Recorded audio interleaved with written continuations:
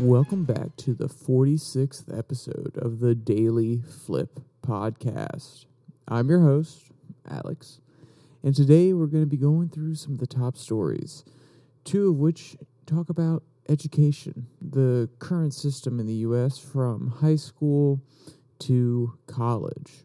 And then we're going to follow that up with an article that talks about the unrest going on around the world in Russia, China, and Iran, and future implications. And then, of course, we will end today with our daily delight, a story meant to leave you feeling positive and ready to take on the day.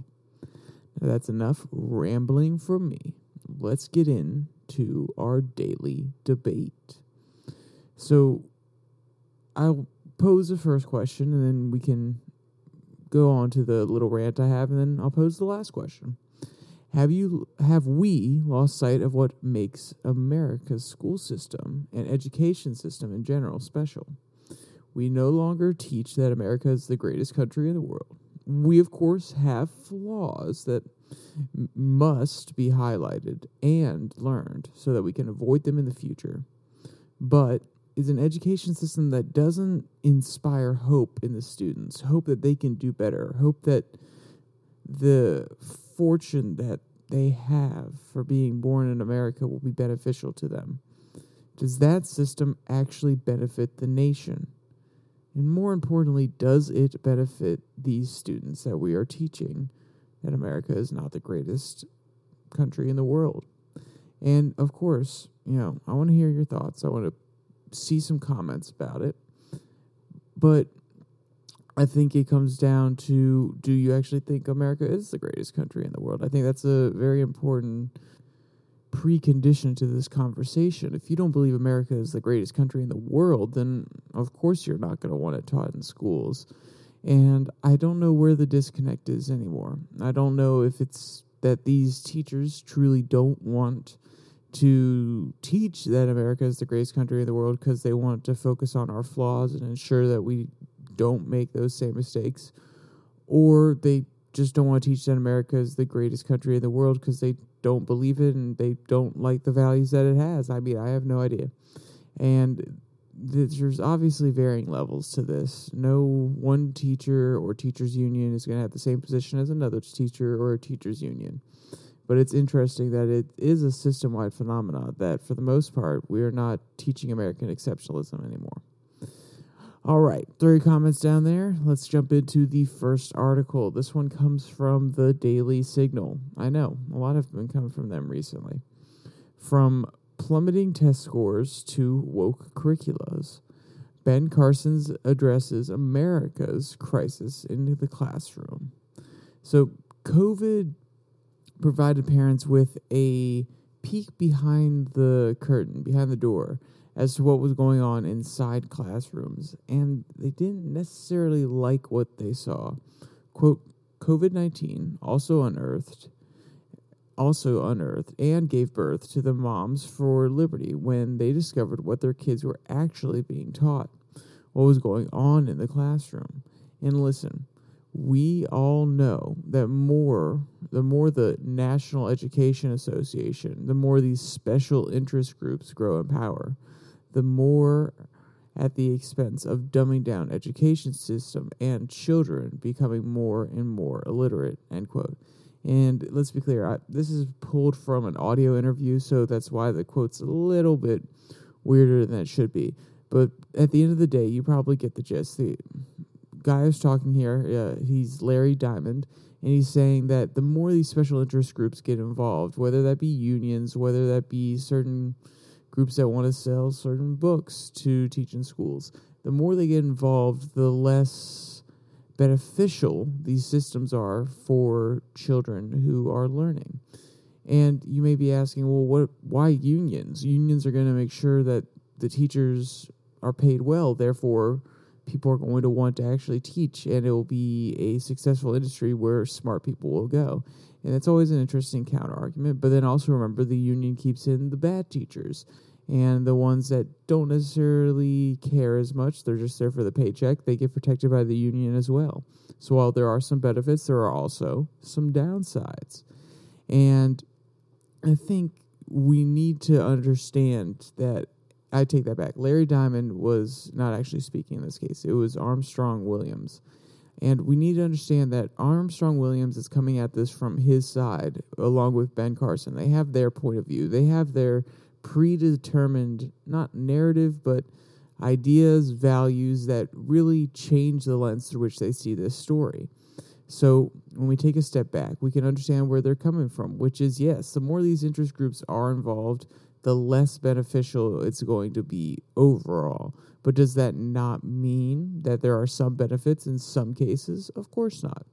So making such a generalized, broad statement is not necessarily the best way to go about it. But I do agree that at the end of the day, if we were to say, okay, we can have all these special interest groups in there and we can go forward, or if we have no special interest groups, we can go forward. If you were to propose those two options to me, I would take the latter, because I would prefer that these special interest groups are out.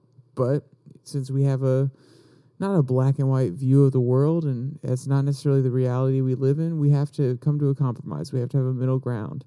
And I think that's something that the author and the speakers here in this audio interview really failed to talk about, or at least show their opinion on.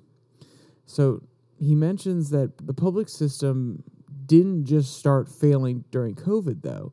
There were failings before that, with average math and English scores lower than in the 80s.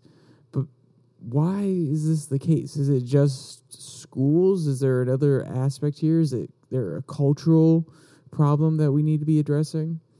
Quote, one of the things that we often forget is that family is also a significant culprit. We don't like to talk about this. When you think about single motherhood and adolescent pregnancy rates, especially in minority communities during the previous century, have produced generations of children without a second parent who are born into poverty and lack nutrition and actually adequate habitation. They are born burdened with figurative change in the race of life, end quote. And the interesting point here is lack of nutrition. I was reading, or maybe it was I was listening to a podcast the other day, but I had heard the fact that the amount of nutrition that you receive as a baby can greatly impact your IQ. And obviously that follows, but I had never actually thought about it before. In communities where it's harder to get good quality food that has good nutritional content and all the vitamins and nutrients that these kids need, that could be a hindrance as well. And I had never really thought about that. And that's why food security is a very important topic to kind of weave into this. And yes, I know at the end of the day, this is a lot of different information, a lot of different factors. And that's why this conversation is so tricky, because we can't just say, oh, it's the school boards. Oh, it's the teachers unions. Oh, nope, it's just the single motherhood rate. Or no, it's the fact that these communities can't get food. There are so many factors at play here. That's why it makes it extremely tricky. So that's why I picked out this article, and I didn't want to just come down on one side and say it's absolutely this. I wanted to pull out all the stops. I wanted to try to address as many angles as possible, because it's a conversation that needs to be had, and I'm not trying to give solutions. I understand that just at the end of the day, saying there's a problem and not giving solutions is not a good thing. But I'm also here to inform, and I'm trying to make sure that anyone that does listen to this understands that there is more at play here. When you hear political talking points about this certain topic, just understand there's a lot more to it, and they're probably just playing on the one that they think they can get the most votes with. Then again, that's a little bit cynical for me, I understand, but hey. All right, and then to the point that this single motherhood and adolescent pregnancy rates and this cultural aspect to the education system, Ben Carson gives a personal example, an interesting story about his mom. Quote, my mother was still horrified that I was getting these grades. He's referencing that he was getting terrible grades. And she worked as a domestic, cleaning other people's homes. And she had noticed that they did a lot of reading and didn't watch TV a lot. She also concluded that this had a lot to do with their success. She came home one day and imposed that on me and my brother, and we weren't happy campers, believe me. Days where we would have called social services on her, but we had to read the books. And I didn't like it very much at first, but as I started reading about people of great accomplishment, great entrepreneurs and innovators and scientists, I started to understand that you don't just become one of those people. You have to work at it. And the person who has the most to do with what happens to you is you. And all of a sudden, I became a bookworm. I was really reading everything I could get my hands on, end quote. And though this, of course, is anecdotal, it provides a very important insight into the structure that is needed on the family side of the conversation. That a child needs in their life in order to grow, in order to succeed, or at least have a chance at succeeding.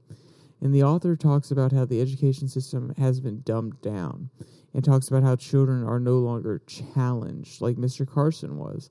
And you may be saying, well, how is he challenged? At the end of the day, reading these books rather than sitting down in front of the TV. Sitting down in front of the TV and watching content is the easy path.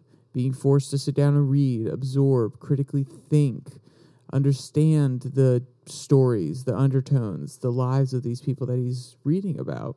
This is a challenge. It's a small challenge. It's something you can do. You can challenge yourself.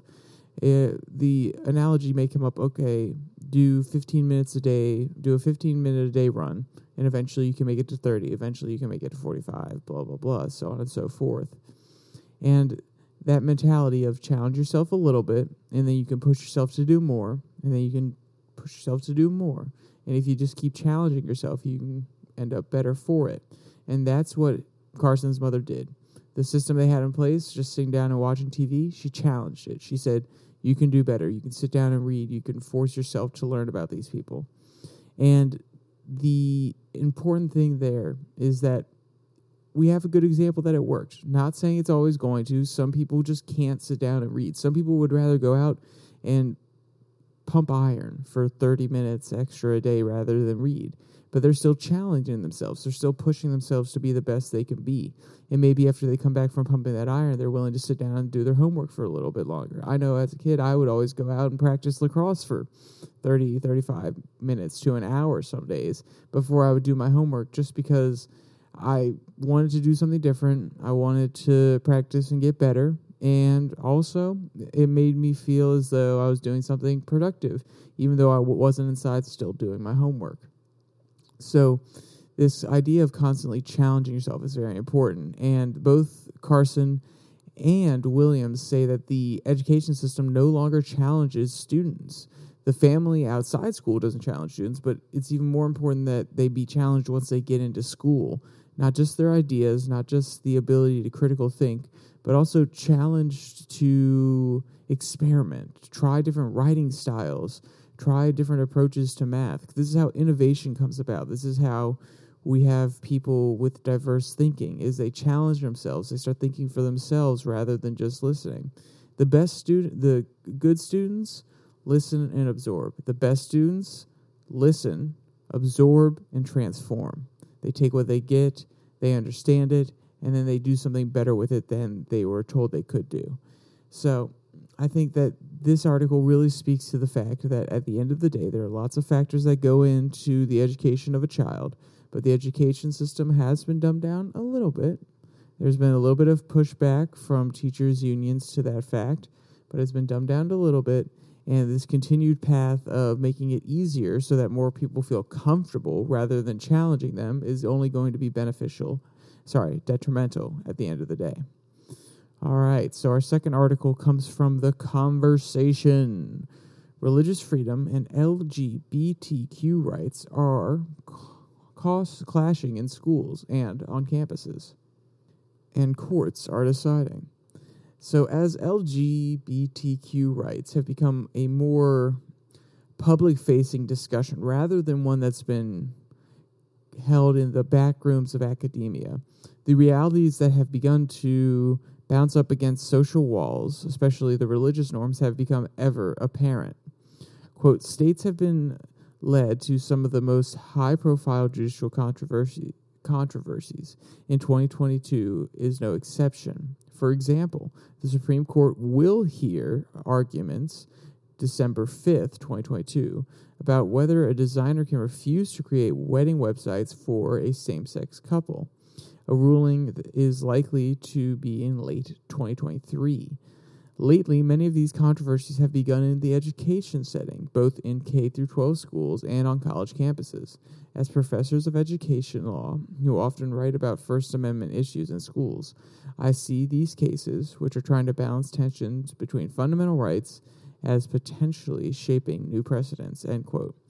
And this author takes a very middle-of-the-road approach, which I very much appreciate. He's just trying to lay out the facts, lay out both sides, and explain the argument and the controversy, and not necessarily giving too much of his opinion. It comes through every once in a while, but it's hard to really eliminate your bias. I bet when you're listening to me, you can say, oh yeah, I see where he comes down on that. I can see where his bias is. And though I try to be objective, it's hard sometimes, and I know some of the stories I choose definitely have a lean, but at the end of the day, I like the approach this author is taking, and I appreciate it. So the first big case the author talks about is one that is coming out of New York at Yeshiva University.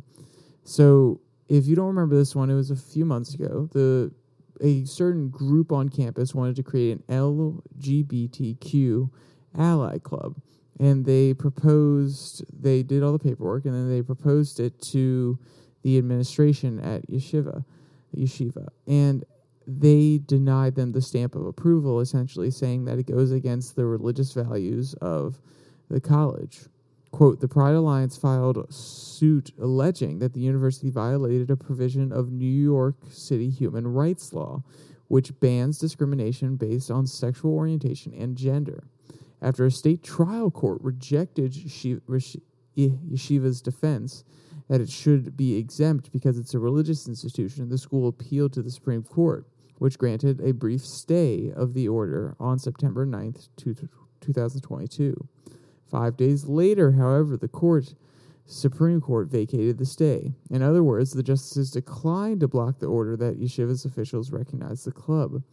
The court did not address the merits of the claim, but told university officials that they must exhaust other avenues of appealing in state courts before they can ask the Supreme Court to decide. Still, 4 justices dissented. Their concern about the case was clear. Quote, the First Amendment guarantees the right of free exercise of religion, and if that provision means anything, it prohibits the state from enforcing its own preferred interpretation of Holy Scripture, end quote. Justice Samuel Alito wrote in his dissent. So, this is always an interesting one because the Supreme Court has dealt with many different cases when it comes to religious liberty and how it can clash with individuals' rights. There was a podcast episode and article that I went through probably a month ago at this point that talked about how the Supreme Court, for the most part, not always, but a lot of times it has been very cautious when dealing with religious issues. In a case about someone being fired from a K-12 Christian school, they were fired because they were in a same-sex relationship, and that went against the values of the school. And the Supreme Court, at the end of the day, I don't know if it was the Supreme Court of the United States. I believe it was the Supreme Court of the state that this was happening in, said, we're not going to touch this. We're not going to get involved because if we're to make any judgment here, it is infringing upon the religious institution's right to sovereignty. And this is a big thing on how the courts interpret the separation of church and state. Some judges say that we can have the church and state completely separate and still rule on them and enforce certain policies for the benefit of society. Other judges would say that in any way, shape, or form, if we interfere with the inner workings of a religious institution, that is the state having an opinion and getting involved in church business and should not be allowed. And I think at the end of the day, that's a very interesting conversation because though I agree that we need a separation of church and state, at the end of the day, it gives churches a lot of leeway. If all they have to do is claim that someone is working in a ministerial fashion, meaning they are spreading the word of the Lord, they are functioning as a member of that church and spreading the faith, and they could basically do whatever they want to them. Of course, there are exceptions to that, but for the most part, it gives them lots of leeway because the church is such a hot topic that the courts don't necessarily want to get in the middle of it. They don't want the public outcry. They don't want to be seen as suppressing certain religions, so on and so forth. And this is why this dissent, when I heard it, it made me really interested. The fact that it's a dissent in a conservative court. I thought there would be a majority here coming down saying that the schools cannot be forced to do something under New York law. And if you notice the language that Alito uses here, the free exercise of religion, and if that provision means anything, it prohibits the state from enforcing its own preferred interpretation of Holy Scripture. So he's not saying that yeshiva needs to comply with the state. He's saying that the state can't overcome the church, just reinforcing that idea that the church gets to run as it wishes and it's completely independent. And I'm not saying that's a bad thing. I just think that in this case, that kind of logic doesn't offer any real solution. At the end of the day, it says yeshiva can do what it wants to do, but it's not answering the question as to whether or not yeshiva has the ability under the law in general, not just in New York, but under the Constitution, to exclude this club. It's just saying that it doesn't have to follow the local ordinance, essentially. And that doesn't help anybody. That doesn't help the LGBTQ club members who want the club on campus. And it doesn't give yeshiva any guiding principle going forward. And I think the Supreme Court needs to really grow a pair. Sorry to use that phrase, but grow a pair and start addressing these cases on their merits, because they have wide implications. If certain religious organizations, schools, churches, if they are not given a clear outline saying you do not have to follow these certain ordinances and you are protected when you don't follow them, then they're going to be caught in fear and maybe not spread their message as much, maybe not want to include LGBTQ people in their community and spread the Lord to them because they're afraid that they might get in trouble or there might be some rights issue in the future. And if you don't give clear guidance to the LGBTQ people as well, then they're going to be stuck in limbo saying, wait, hold on. So are we allowed to do this or not? Do we have the right to do this or not? Should we be pressing this issue, or are we just stuck where we are? And we are leaving both sides in limbo, and I don't necessarily think that at the end of the day, it's a good thing. All right, our last article comes from NPR, and we take more of an international look at this point. Why countries that usually don't see dissent are now seeing people protest. So obviously, if you've been paying attention to international news, protests have been happening in some of the most authoritarian countries around the world, such as China, Russia, and Iran. Quote, the people of these countries went to the streets for different reasons. In Russia, it was to protest against the country's invasion of Ukraine and forced conscription. In Iran, it was the death of a young woman in police custody after she was detained for violating the country's strict dress code. And last week in China, protests began over China's strict zero-COVID policy. These acts of defiance, though, are rare and have serious consequences. Some protesters have been arrested, others killed, but despite that, the protests continue, and some even demanding that their leaders step down, which is very unusual, end quote.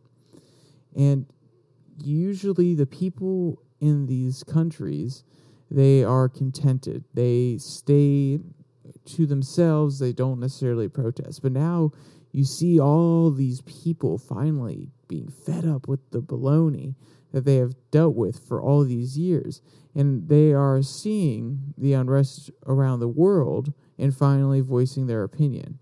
And, actually, I should probably phrase that as a question. Do you think it's that they are fully fed up, or do you think that they're seeing other citizens, other populaces rising up against their authoritarian regimes and saying, we can do that too? I personally think it's a little bit of both. I think at the end of the day, the bargain, and I'll go with China here, because though I understand a little bit of what's going on in Iran, I don't understand Iran and Russia as much as I understand China, because that's one of the key areas that I've spent a good amount of time. Not the most, I'm not an expert, but that's one of the areas that I've been concerned with the most and had a lot of episodes about, as well as been reading about for a few years now. And the deal in China with the people in the CCP, the Chinese Communist Party, was that we may give you very little rights. We may have a very authoritarian regime, but at the end of the day, we will allow you to prosper. We will pull millions out of poverty. We will provide you with economic opportunities, and we will ensure that you can live your life to the best of your ability without breaking our laws, essentially. So there is a bargain there. You get authoritarianism, but you also get economic prosperity. But as COVID has shut down the country, this economic prosperity has been cut in half. These people have realized that, okay, you say you're doing this for our best interest and you're being very authoritarian about it, but where's the economic benefit that you basically promised us? So it's really calling into question, does this government actually follow through on its promises? Can it still provide that economic relief, that upward mobility that we so yearn for? And that is causing a lot of people to go out and protest and say, you're no longer a government that serves our best interest. You're suppressing us, you're trying to control us, and we're not even getting our money for it. This is unacceptable. So that's the fall apart of the conversation in China. And I think that it's more discontent with the current government. But in Iran and Russia, I think that it's discontent with what's happening, but also it comes down to looking at the unrest around the world. I mean, Iran's been leading this for nearly, 2.5 months at this point. And Russia's been doing it for a while as well, and they're probably looking at each other saying, yeah, these people are unhappy too. They're protesting their authoritarian government. Let's keep going. Let's keep pushing. So I think there's a little bit of both from both sides. But if I had to say it's either more independent or dependent upon the other unrest, I would say that it's mainly independent with a little bit of inspiration from outside countries. Quote, there's one stunning through line, and one element of it is that the regimes have been performing very badly in meeting people's expectations in governing in the way that people find acceptable and tolerable. Of course, the colossal disaster that Putin has inflicted on Russia has been a result of invading Ukraine in a particularly noteworthy regard. But you look at the long-ruling disaster that the Islamic Republic has been in Iran as a result of their ineffective modes of governance, and now in China with zero-COVID policy that has inflicted misery on hundreds of millions of Chinese who have had to experience these neo-totalitarian lockdowns. And then the second through line, Michael, is that as a result, each regime is facing a legitimacy crisis now. That is a sharp decline in the belief that the regime really has the right to govern, end quote. And when a populace of a nation, of a state, asks if you should have the right to govern them, you are going to start having problems. And that's why you see a lot of these governments cracking down on these protesters, because they cannot have this question spread around. They cannot have people questioning their legitimacy and their ability to govern. The author's discussion brings up a really important question much later on, and I didn't pull a quote because I think it would be a little too long for this segment. But it poses the question, how much control do these, or can these regimes have? And how much can the leaders of these countries truly exert that control? The author mentions that all of these states have, in some way, a surveillance network in place, especially in China. And this is kind of a new type of authoritarianism, one that we'll call technocratic authoritarianism. These kind of measures like social credit scores, constant surveillance, and so on, they really suck the goodwill out of the people. And they really say, okay, At the end of the day, you will have this social credit score if you want to move upward. We will surveil everything you do. And it scares people. It makes them not want to live in that country. It makes them scared to just go outside and do anything. And maybe if you're making enough money, if you're just going along with it, you're going to your job and you're just a cog in the machine and you're making enough money, maybe you'll be satisfied with it. Maybe you'll be okay with it. But once the economic system starts falling apart, then all these questions get raised about the system that they're in, and it's not going to be beneficial for China. Though I don't see them collapsing anytime soon, like the author points out here at the end. It's maybe a pivot point in how Xi Jinping addresses the people. And maybe he realizes he has to tread a lot more lightly than he thought he had to going forward here. All right, so with all that negative stuff out of the way, let's go to our Daily Delight from Now 18 News. Video of man giving bath to lion's cub in tub will do away with your Monday blues. So normally cats, both big and small, don't love baths. But that's not the case with this little guy. Quote, a video was posted by an Instagram account named Just Animals, showed a lion cub being bathed by a man who fondled the not-so-big cat with his hands and pampered it in the sweetest way. Thus the cub seemed to enjoy the bath as the water rushed in through the faucet, end quote. But, the cub was trying to be a little bit playful. He was trying to make sure that the guy knew who was still in charge.